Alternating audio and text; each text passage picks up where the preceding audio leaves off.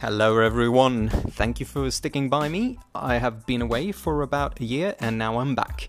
During this year I have moved apartment, changed my job title completely, though I'm still with the same company, and life is looking good. I've prepared myself by doing a buckload of book reviews. Actually, I've become more of a reviewer of late, doing a lot of advanced readers copies, and it's been a hoot, to be very, very frank. There's going to be quite a lot of great books coming ahead. Some of them I'm going to talk about during this episode. Others I cannot talk about because the publishers don't want me to. So those will be talked about in forthcoming episodes. I will be trying to do this more in a consequent format, so I will be publishing more often than I have, at least more than once a year. Hopefully at least 6 times a year. Hopefully, I think I'm making that sound reliable and believable if I'm saying it out loud. So I hope that to be the truth. To begin with,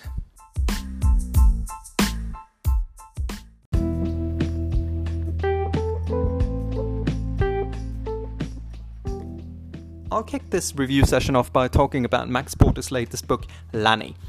Max Porter came onto the literary scene with a book named Grief is the Thing with Feathers. Now, Lanny is a book unto itself. It's a fictional novel that combines modern-day Britain with non-Western thinking. It's both an existential and experimental book in one. I hate using the term unputdownable, but I really couldn't stop reading this book. I even went to the doctor's and didn't hear my name being called out until the doctor stood right in front of me and with his hands interrupted my reading. The start of the book threw me a bit. It's a bit like reading Alan Moore's Jerusalem, a very complex and dense book, I think 1600 pages roughly, and Peter Ackroyd's Hawksmoor. Now, Hawksmoor, it is one of the books that David Bowie's son actually picked as the first, I think it was the first one, for the David Bowie book club. Hawksmoor jumps back and forth in time, and that combined with what Jerusalem is actually saying a lot about the book. But Lanny is also just as accessible as Sally Rooney's masterpiece smash hit Normal People. The experimental bits in Lanny didn't put me off, but actually made me instantly want to dig deeper into the book. And the dialogue may seem lackadaisical, but it is very engaging and beautiful. I'll read you a small sample. We trampled down the dog walk path towards Hatchet Wood, and it was ever so beautiful. The thick wall of green between the common and the wood bursting with life, clematis clambering through and over it. A properly paintable riot, the yarrow glowing a bit, the blackthorn and maple all hugged up together, foxgloves leaning out like thick beckoning arms, and I was still wiping tears of laughter from my eyes and considering how surprised it was, me, an old man, tail end of a good career but mainly lonely life, finding such a good friend in this little kid. I can't really find any drawbacks with the book. It's a wondrous example of what experimental art can do, and I really want to reread the book at once. If you read the notes to this podcast, I've included a link which you can click to hear some reading aloud from the book from this year's Hay Festival, both by the author and by others.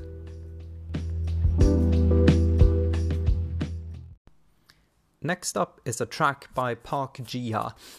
She is a classically trained Korean artist whose latest album, Philos, is really, really good. She is trained in classical Korean instrumentation, has been a key figure in firmly pushing towards the lineage of traditional Korean music. The latest album is starkly featuring an instrument called the janggeum, which is a hammered dulcimer that produces flutters of high-pitched melody while also resonating like a rumbling drone on its bass strings. The track Thunder Shower will be played now, and it's inspired by a sudden summer downpour, so it suits pretty well with the Swedish summer. Here you go.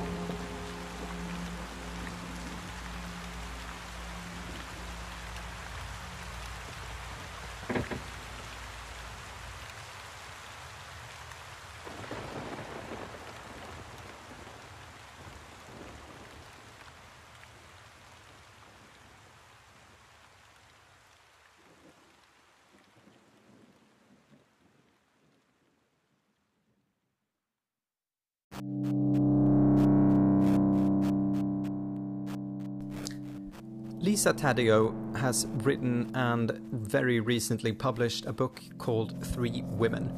This book is marvelous and is about the lives of 3 women. The author has spent thousands of hours with these women over a period of 8 years. And despite this, the book is airy and not just a dense mass of words, which could be the case if it'd been gone badly, but it's not like that. It takes a special author to exalt itself to virtue and Zen-y bypass the self. Still, it'd be brutal to suggest that a human author can separate itself completely from its subjects, and even to a greater extent from injecting itself into a book about others. But the rhythm of the book is what pulled me into it. You know the feeling about, when you're lulled into security by a talented veteran writer? That is what happened to me with this book. And here's a quote from it. While I never had occasion to wonder about my father's desire, something in the force of it, in the force of all male desire, captivated me. Men did not merely want, men needed. The man who followed my mother to and from work every day needed to do so. Presidents forfeit glory for blowjobs. Everything a man takes a lifetime to build, he may gamble for a moment. I've never entirely subscribed to the theory that powerful men can have such outsized egos that they cannot suppose they will ever be caught. Rather, I think that the desire is so strong in the instant that everything else, family, home, career, melts down into a little liquid cooler and thinner than semen, into nothing. I think there's a succinct curtness at the base of the book, even the quotes are quite sparse. It creates a kind of ballet feeling where the dancers move around much by the use of small and quick steps, and the rhythm is nearly poetic. Here's another example. Because most people will agree, when a lover shuts down, refuses to meet you, doesn't want his Oral-B back, doesn't need his trail shoes, doesn't return an email, goes out to buy another pair of trail shoes, for example, because that's better than dealing with your mousetrap pain. It's as though someone is freezing your organs. It's so cold you can't breathe. Most people can probably relate quite well to this book. Much time, patience, and I guess revision and editing has gone into this book to make it readable and interesting.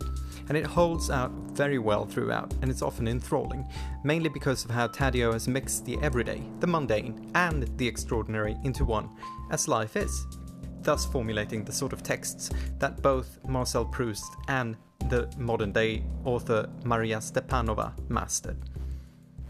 Another quote. For the briefest of moments, you want to reach across with your small hands that he loved.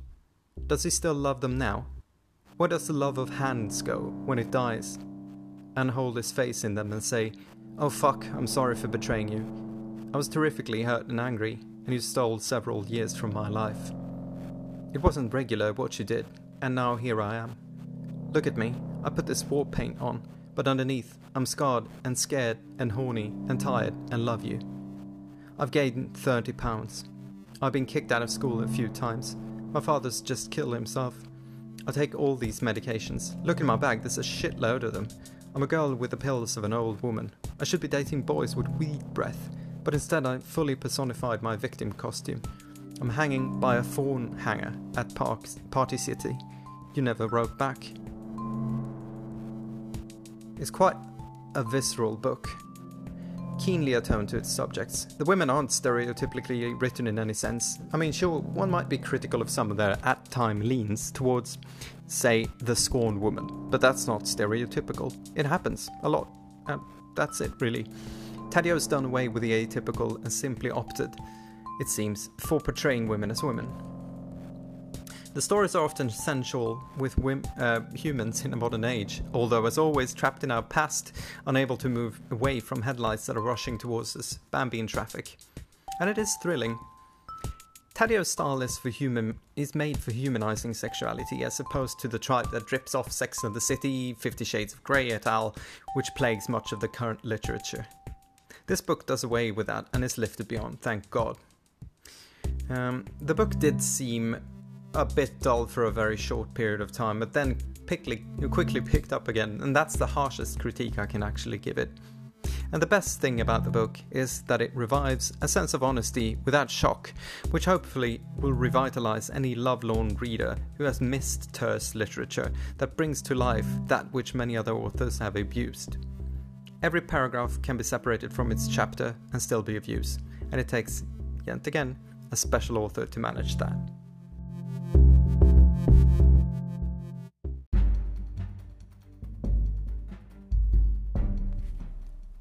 Next up is a music track by Popol Vuh, an artist that is completely and incredibly amazing. Sadly, the artist died far too young. Still, he managed to create a bunch of albums that have all grown into the pantheon of what is called kosmische music. Now, kosmische music is actually a genre of music that is also called krautrock. It's a German-based music, I should say, mainly popularized by bands like Can and Faust and Neu, and imitated and copied by a bunch of Western bands throughout the world, really. Now, what you're going to be hearing is a short, very kind of Christian and easily structured song. It's just a segment from what is basically a soundtrack. So here you go, Popol Vuh.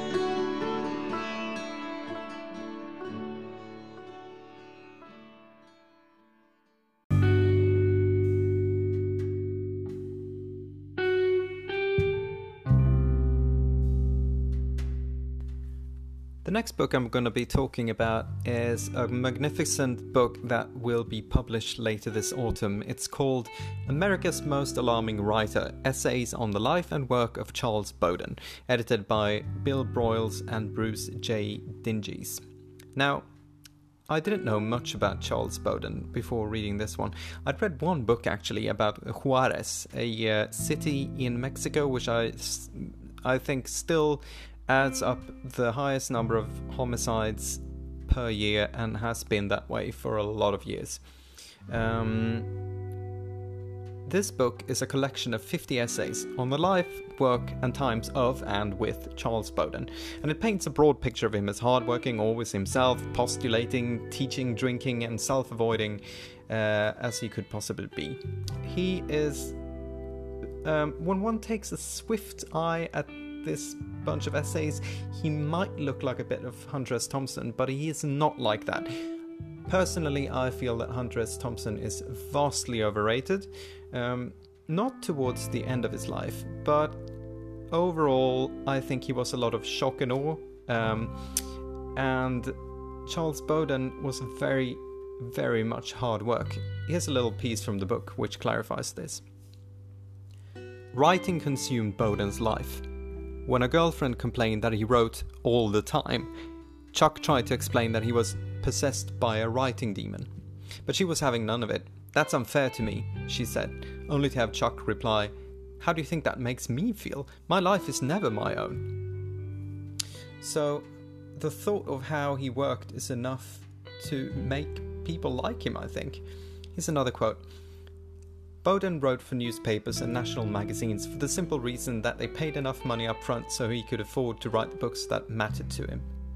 He explained the process this way.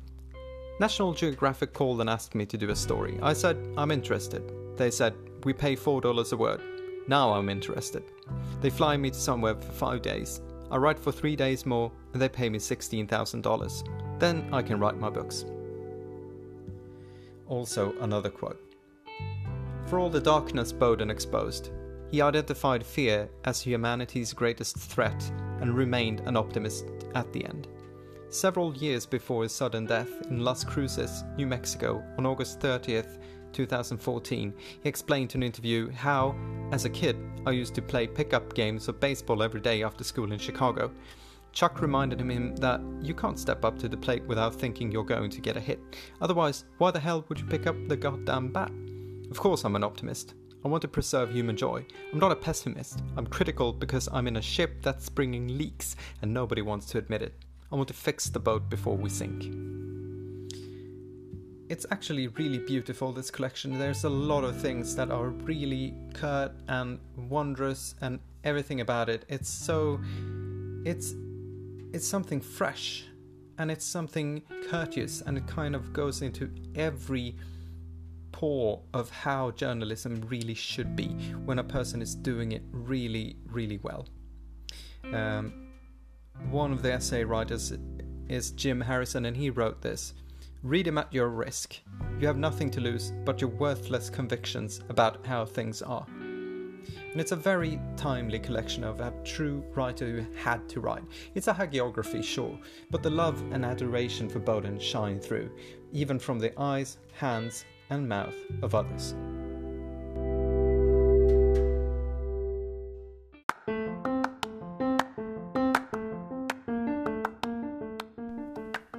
Right, next track is music. It's an artist called Lingua Ignota, who I recently discovered.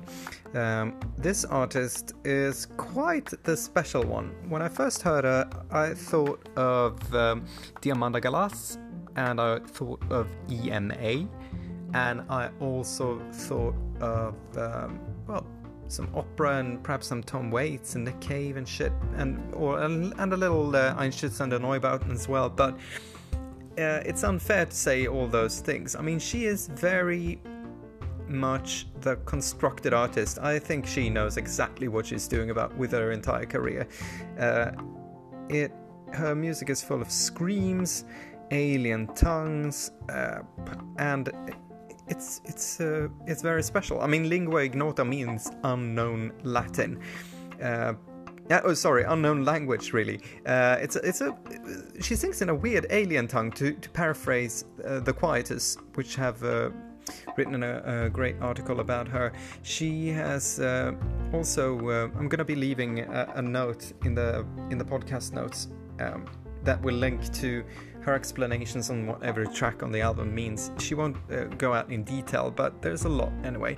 She goes into stuff like Kindergarten von Bingen to Henry Purcell to Wagner and stuff like that. It's very very well constructed, I'd say. So without further ado, here's a long track by Lingua Ignota. Cheers.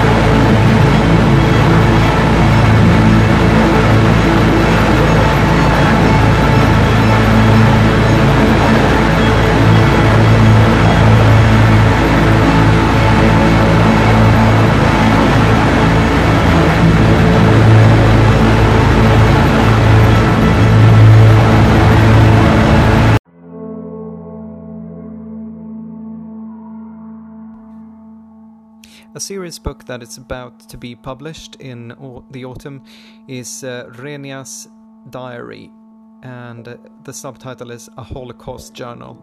It's written by Renia Spiegel, edited slightly by her sister Elizabeth Bellack with some information additional.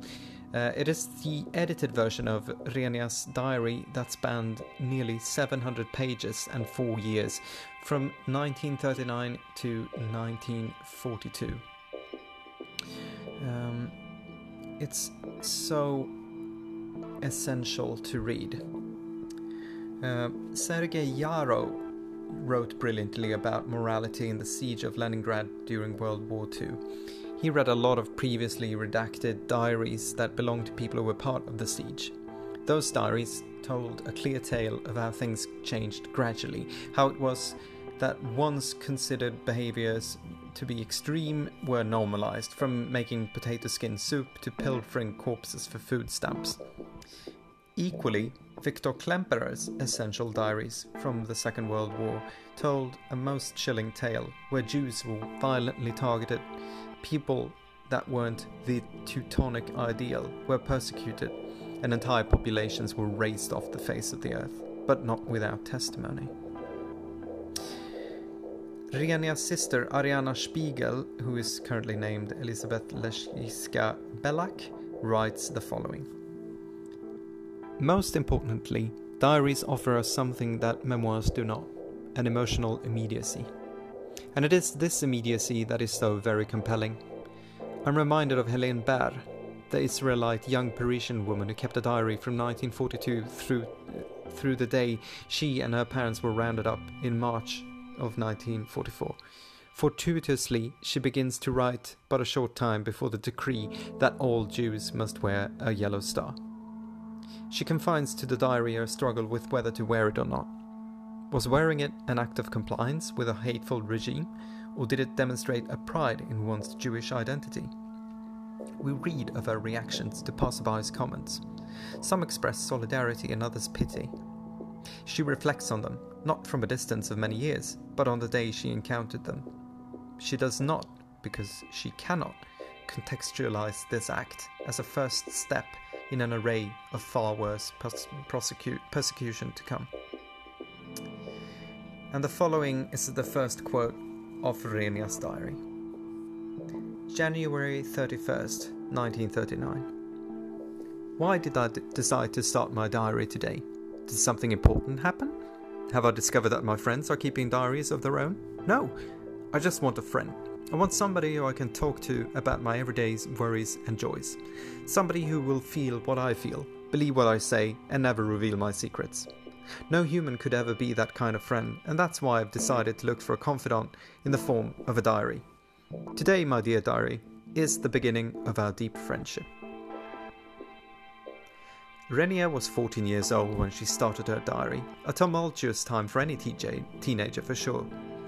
She writes of everyday troubles, of boys she likes, of family, friends, her constant longing for her mother, and to begin with, this diary offers a reprieve from all things sensationalistic, which is exactly why it's extraordinary. The horrors of World War seep in over time. Another quote. February 13th, 1939. Can there be a worse day than Monday the 13th? Monday on its own is usually quite bad. Now we have the number 13 added to it. Bad luck. It was definitely not a good day for me. September 10th, 1939. Oh God, my God, we've been on the road for 3 days now. Przemysl was attacked. We had to flee. The three of us escaped. Me, Arianka and Grandpa. We left the burning, partially destroyed city in the middle of the night on foot, carrying our bags. Granny stayed behind. Lord, please protect her. We had heard on the road that Przemysl was basically destroyed. One standout thing about Renia is her poetry.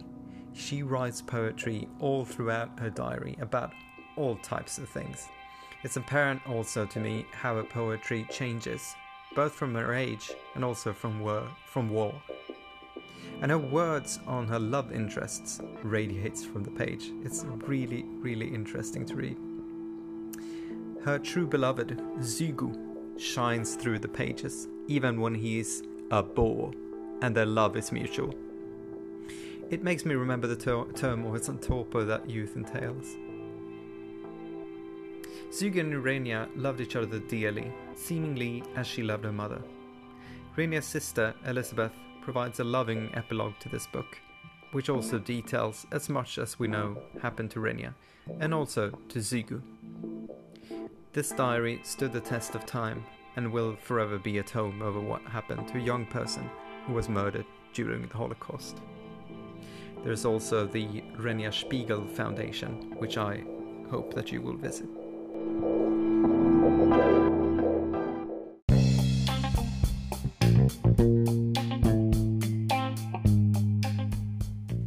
Here's Kongs Om Pak's song Paris 5 AM from his new album Ways of Seeing, which is his third for label Planet Mu. He's still doing stuff that is lo-fi and hazy and summery delicious.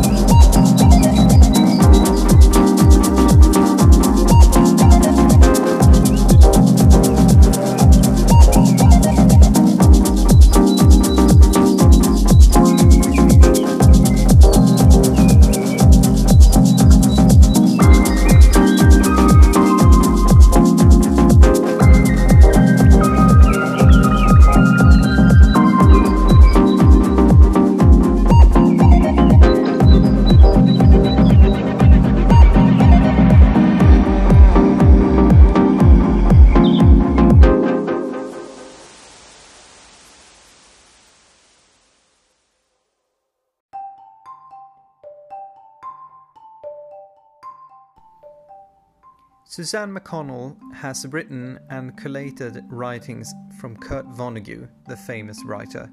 This book is called Pity the Reader, subtitled On Writing with Style.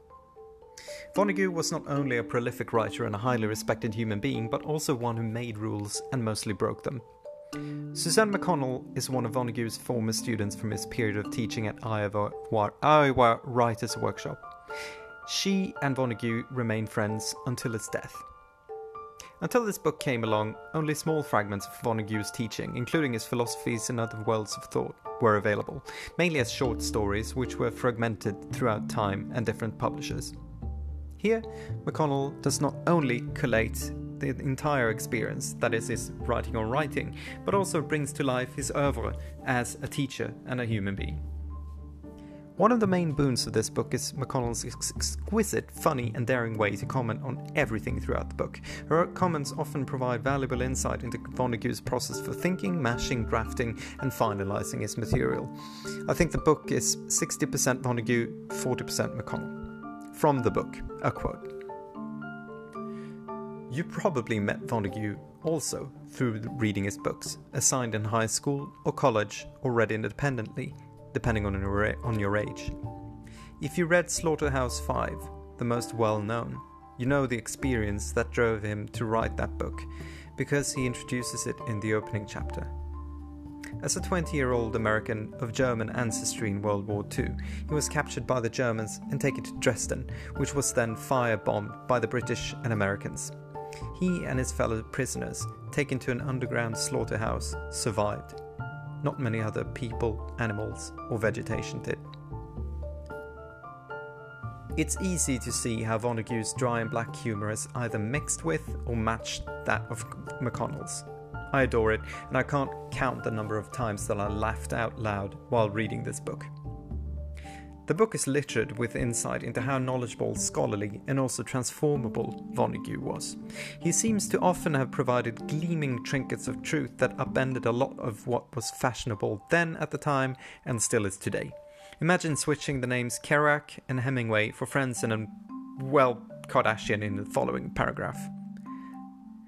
We've come to the point where we're more interested in looking at the scrolls of Kerouac than reading Kerouac. The same with Hemingway's home in Key West. Fetishism of famous writers, he suggested, occurs because it is such heavy lifting to actually read books. There's quite a lot of interesting bits here, both where Vonnegut, McConnell and other interesting people are thrown into the mix. A quote. Some reviewers dismissed Kurt Vonnegut's writing for being too simple. John Irving criticized Vonnegut's critics. They think, Irving wrote, that if the work is tortured and a ghastly effort to read, it must be serious, whereas if the work is lucid and sharp and the narrative flows like water, we should suspect the work of being simplistic and as light and as lacking in seriousness as fluff. This is simplistic criticism, of course. It is easy criticism too. Why is readable such a bad thing to be these days? Some people are gratified by the struggle to make sense of what they read. I am more often gratified by a writer who has accepted the enormous effort necessary to make writing clear. Vonnegut criticized lit critics too. They wrote, "Rococo, argle bargle," he once said. To me, that's probably one of the best insights in regards to reviewers that I've ever seen. It also seems that Vonnegut spent quite some thought and action on trying to get his students, and anybody really, to know that their writing, their actions, their thoughts were as valid as anyone else's. And there are such bursts of beauty throughout the book. An example, I quote. Kurt advised John Irving, who was working on his first novel, that I was interested in a certain young woman's underwear, but to an excess of what my readers should be. Irving revised it accordingly, but not to the degree that I probably should have. But he also said that I wrote with such enthusiasm. He told me, never lose that enthusiasm. So many writers are unenthusiastic about their work. It's very interesting. McConnell also calls Vonnegut out on his sexism. He wasn't intentionally sexist or harmful, she writes, but learned from being called out back in the day, which is really cool. Vonnegut's playfulness shone through everything, even though he was able to stay on the ball with his acute sense of worth. I quote, "Throughout this work, Vonnegut conjured and indicated words. Dr. Ed Brown coined a new word for Sylvia's disease, samaritropia, which he said meant hysterical indifference to the troubles of those less fortunate than oneself." Vonnegut comes alive in this book, and in spite of being such an intense writer, I just feel like reading more and more of his written words, and I think we all have to learn from his pathos, methods, and mainly the ways through which he always broke all rules. Our last quote: "There is no shortage of wonderful writers. What we lack is a dependable mass of readers."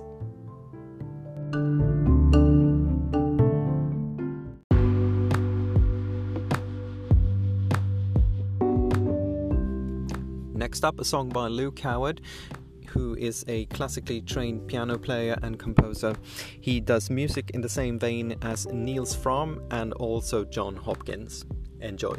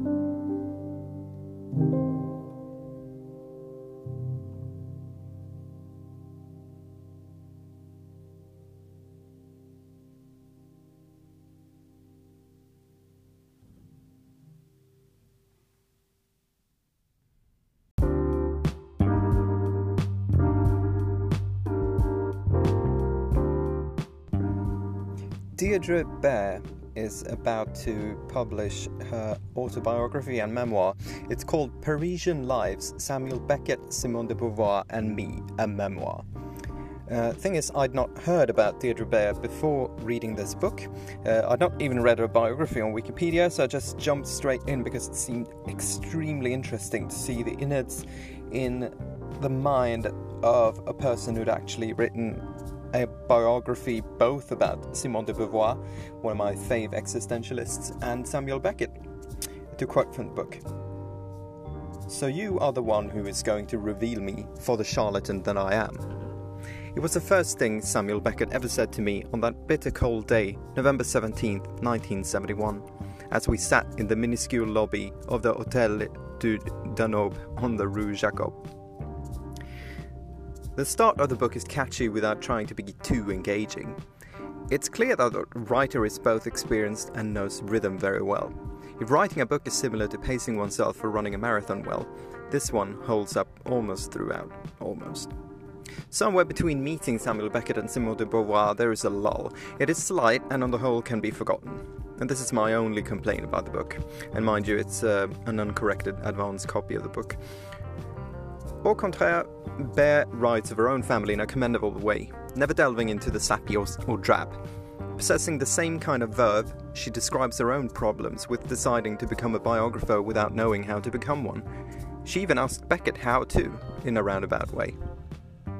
I quote, "All this went through my mind in a matter of seconds as I dropped my head into my hands and said, 'Oh dear, I don't know if I'm cut out for this biography business.'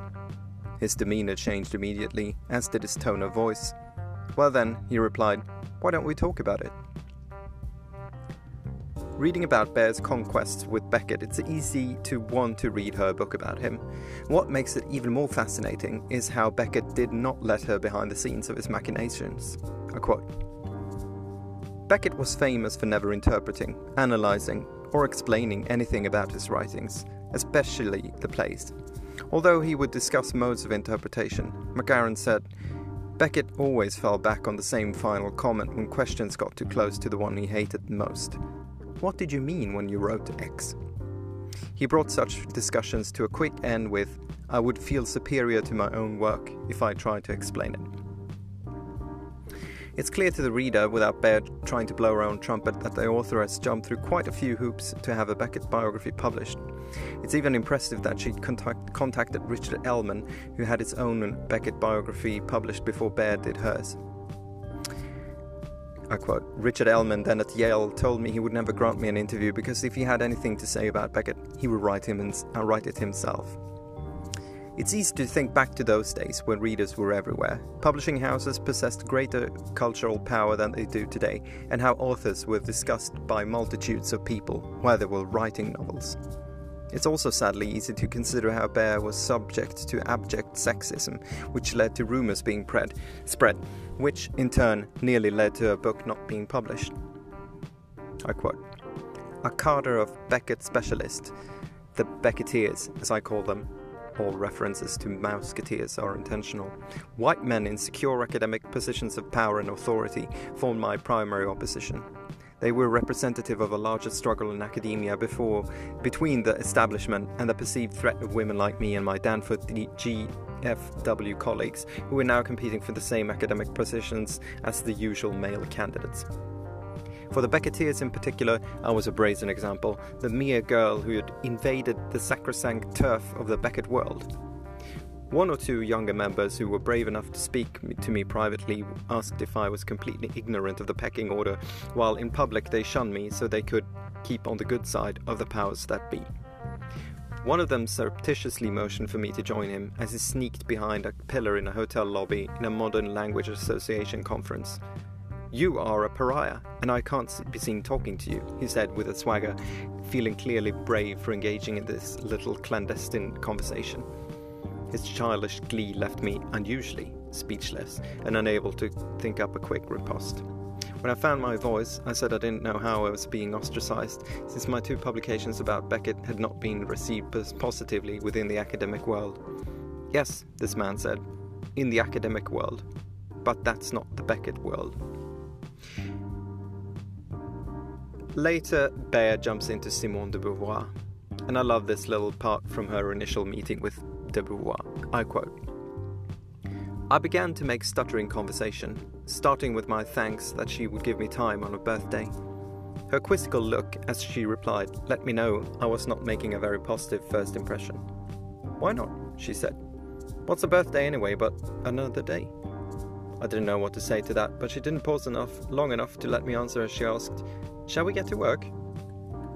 I'd assumed that this was a brief getting acquainted session and had not brought anything with me, no notebook or tape recorder, and I had not prepared any questions. My only preparation had been to practice how to tell her in my best French that I had to go home on the 12th to teach during spring semester and would not be able to begin serious interviews until at least the summer, and then only if my schedule allowed me time enough to prepare myself with serious reading and research during the term. I stammered something about how I did not wish to impose upon what I was sure to be a festive evening, so I had not brought any work materials with me. She snorted in derision. There was to be no celebration, she told me. Her friend Sylvie would be coming later with something for dinner, but until then we should probably get started. I fished in my bag for something to write on and could only find my date book, so I pretended it was a notebook.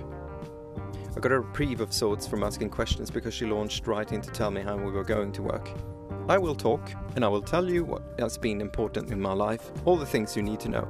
You can write them down, but must also bring a tape recorder, and I will have one too. We can discuss what I tell you if you need me to explain it, and that will be the book you need to write. That will be the one you publish. I remember clearly how I lowered my head into my hands and said out loud, "Oh dear." I had the sinking sensation that the book was dead and done before I even got started. "What's the matter?" she demanded. "What is wrong?" I was so flustered that I could not think in French and asked her if I could reply in English. She said of course, because she read and understood the language far better than she spoke it. "That is not how I worked with Samuel Beckett," I told her. Then I proceeded to explain how he had given me my freedom to do my research, conduct my interviews, and to write the book that I thought needed to be written. I told her how we had agreed that he would not read it before it was published, and I even told her how he said he would neither help nor hinder me, which his family and friends interpreted as his agreement to cooperate fully. I told her that, having worked in such extraordinary circumstances, I didn't see how I could work any other way. I hoped that she would be generous and gracious enough to give me whatever help I asked for, but she will also allow me the independence to construct a full and objective account of her life and work.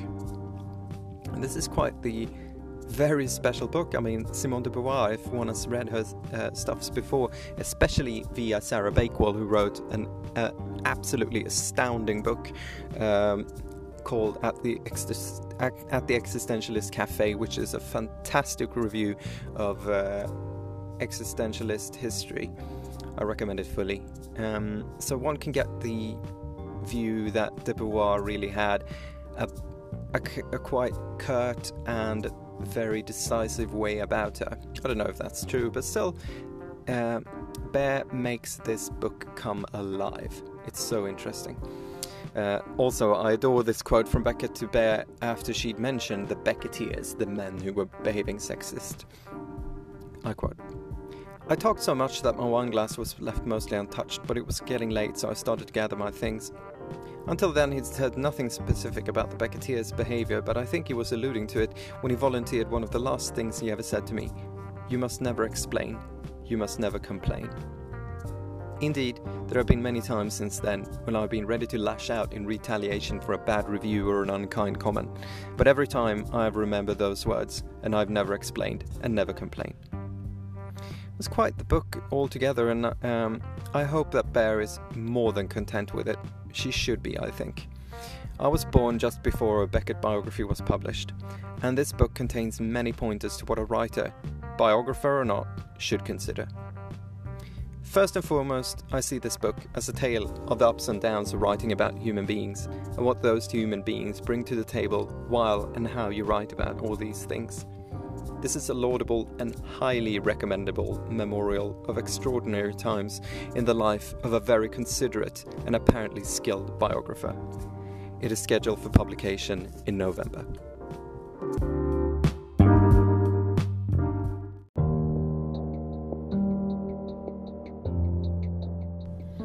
Next up, a fantastic book that is named Truth Has a Power of Its Own, Conversations About a People's History. This is by Howard Zinn and is also edited or commented on by Ray Suarez, who interviewed him.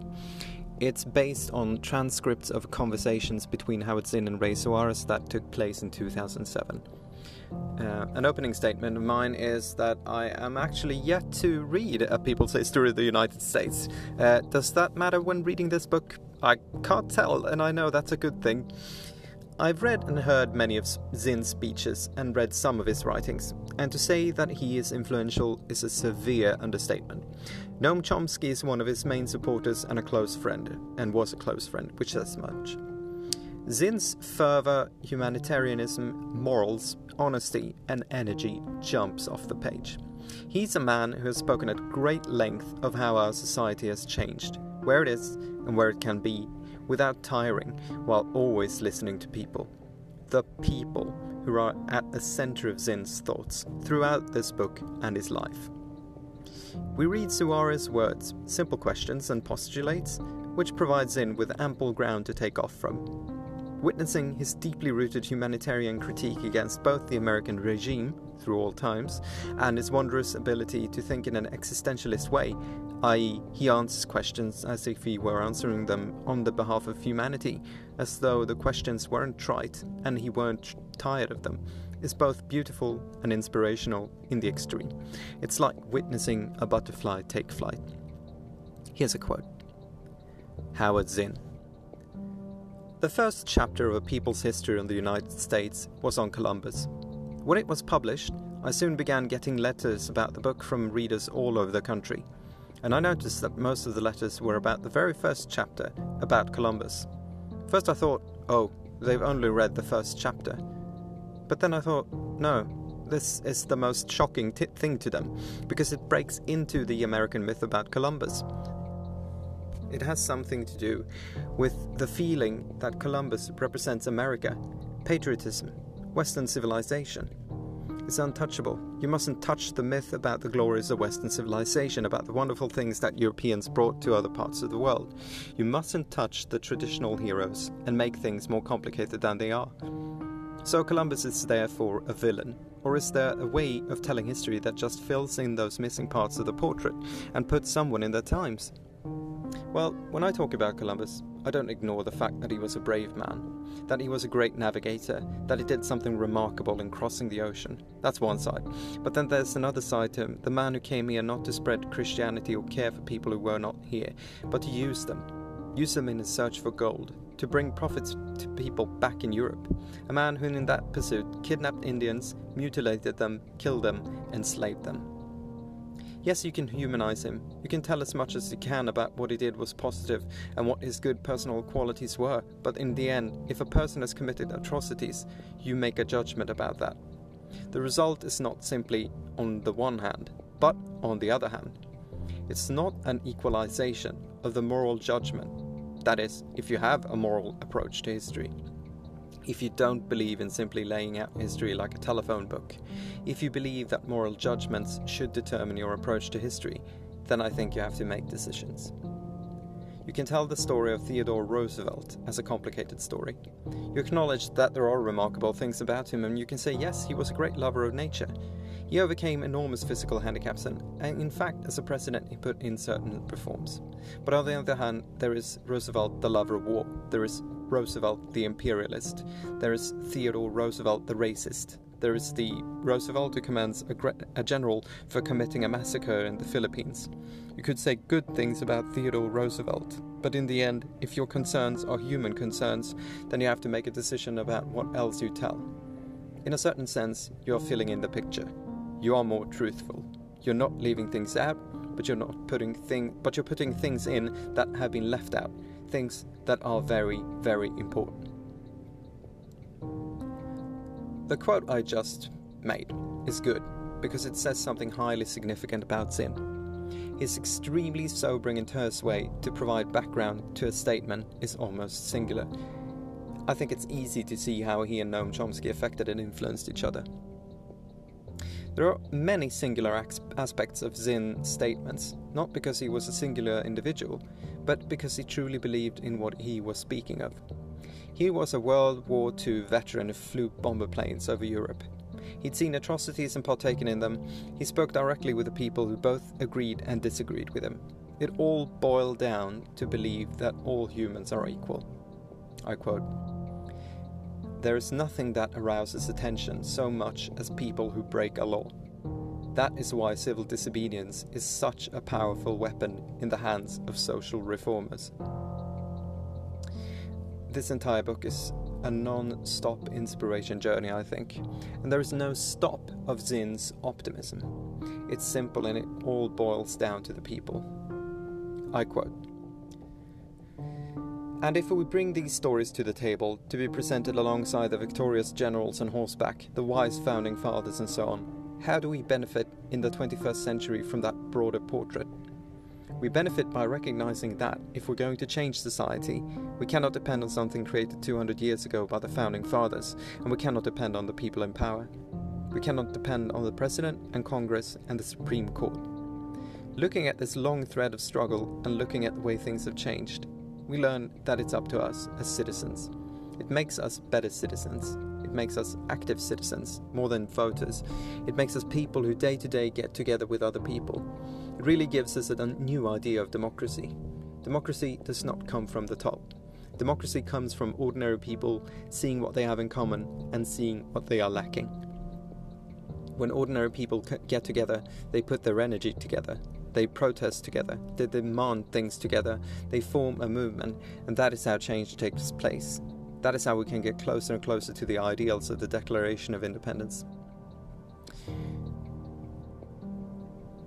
The book is so fantastic. It's hard not to quote the entire book throughout.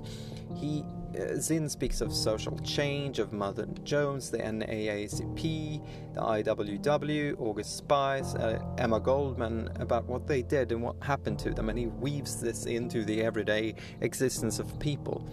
He also speaks well about the importance of critiquing inwards as well as outwards, and we can't miss looking ourselves in the mirror as part of our human process. I quote, "Was Hitler evil? Of course, and Mussolini was evil, and the Japanese Empire was evil. Yet, that should not lead to acceptance of the huge number of atrocities we committed. And that is what we're doing. We were committing atrocities. We probably killed 600,000 ordinary Germans. They weren't Hitler, they were ordinary Germans. We killed an equal number, probably 600,000 Japanese civilians. We killed 100,000 ordinary Japanese men, women and children in Tokyo in one firebombing. When you add all that up and you say, well, it had to be done because we had to beat Hitler, I don't think we can come to that simple a judgment. As it is clear to see, this book is beautiful and very wondrous, and I believe fully that it will awaken new minds to discover how it's in, which is more than doing what it should. And I recommend this book to all human beings. Truth Has a Power of Its Own, Conversations About a People's History will be published in September.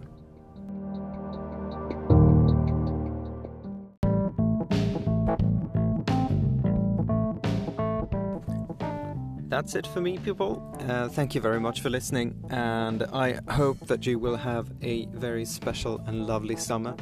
I will leave now with a song by Rye, remixed by Maurice Fulton to get the spirits up. Thanks again, and goodbye.